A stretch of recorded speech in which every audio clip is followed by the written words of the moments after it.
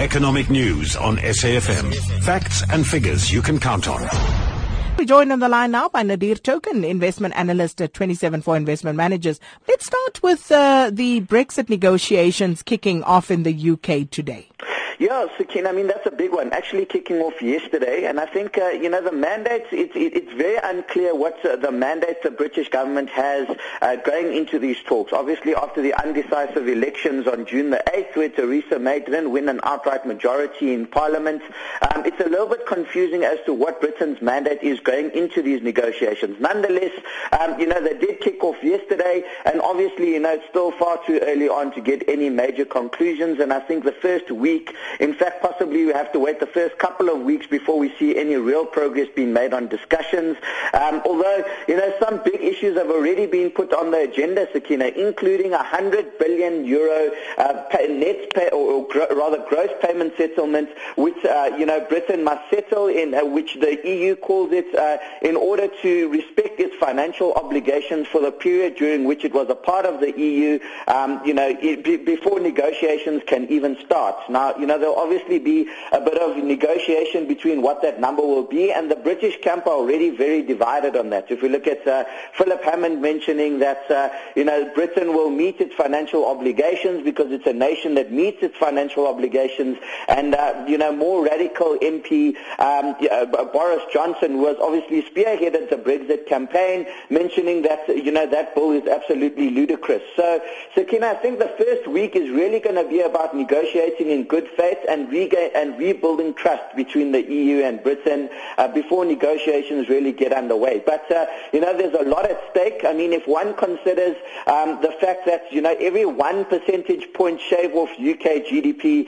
costs the exchequer around about £14 billion in tax revenues annually, that's quite a hefty number in terms of, the tax revenues that will be declined because of GDP shrinkage. And, we obviously know that GDP has gotten massive support in the UK from the EU relationship because of the trade agreements and, the free movement of capital, the free movement of goods and services, the free movement of people.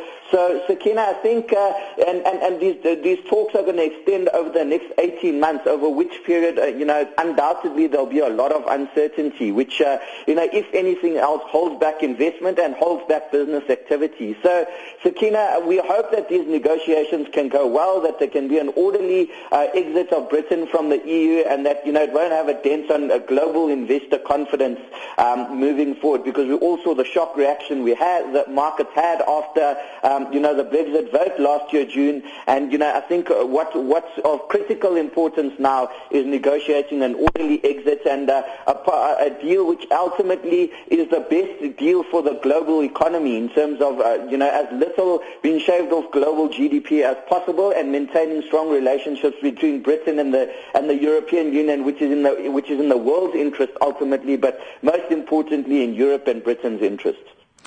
And then the U.S. markets closing on record highs yesterday, mainly due to that recovery in technology shares. But let's talk about that, particularly after last week's sell-off, Nadir. Yeah, Sakina, so, the tech wreck, which is what it's being dubbed now, but we're seeing a recovery of some of those lows, with the biggest rally in the S&P tech index for the year of 2017. So it rallied 1.7% yesterday, and that's the biggest single-day rally since December the 7th last year. So we're seeing tech stocks starting to recover off their lows, and it's quite an interesting one, because these are fundamentally companies which have solid growth prospects, to a large extent, a lot of these companies, if one looks at Apple, Microsoft, Amazon certainly, Facebook possibly less so, but even Google, there's actual real earnings growth which we're seeing coming through in these companies, and phenomenal earnings growth, in certain aspects north of 20%, and in terms of Apple and Microsoft, probably, in the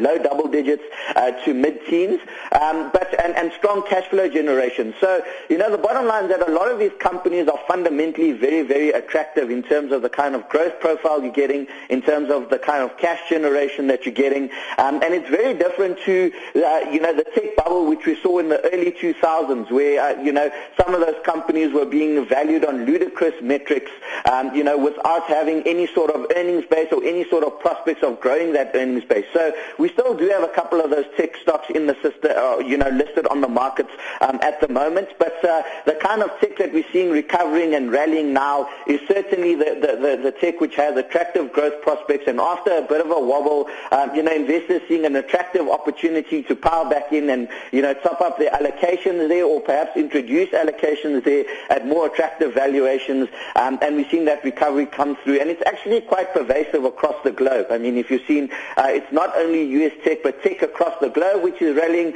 And if we look at it from a local context, which is more relevant to South Africa, we're even seeing a recovery in Naspers. And we know through Naspers has the stake in Chinese internet company Tencent. And, due to that, the appreciation of that share price in Hong Kong, we're seeing a strong recovery in Naspers after a really challenged start to June. At one point down about 6.5%. But we're seeing a recovery of some of those losses with Naspers actually ending up over 3% yesterday.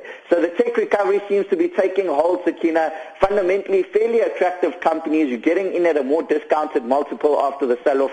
And I think the important thing is to differentiate the winners from the losers, the guys who are actually generating earnings growth and have strong free cash flow generation, supporting a share price recovery. On the deal, we'll leave it there for today.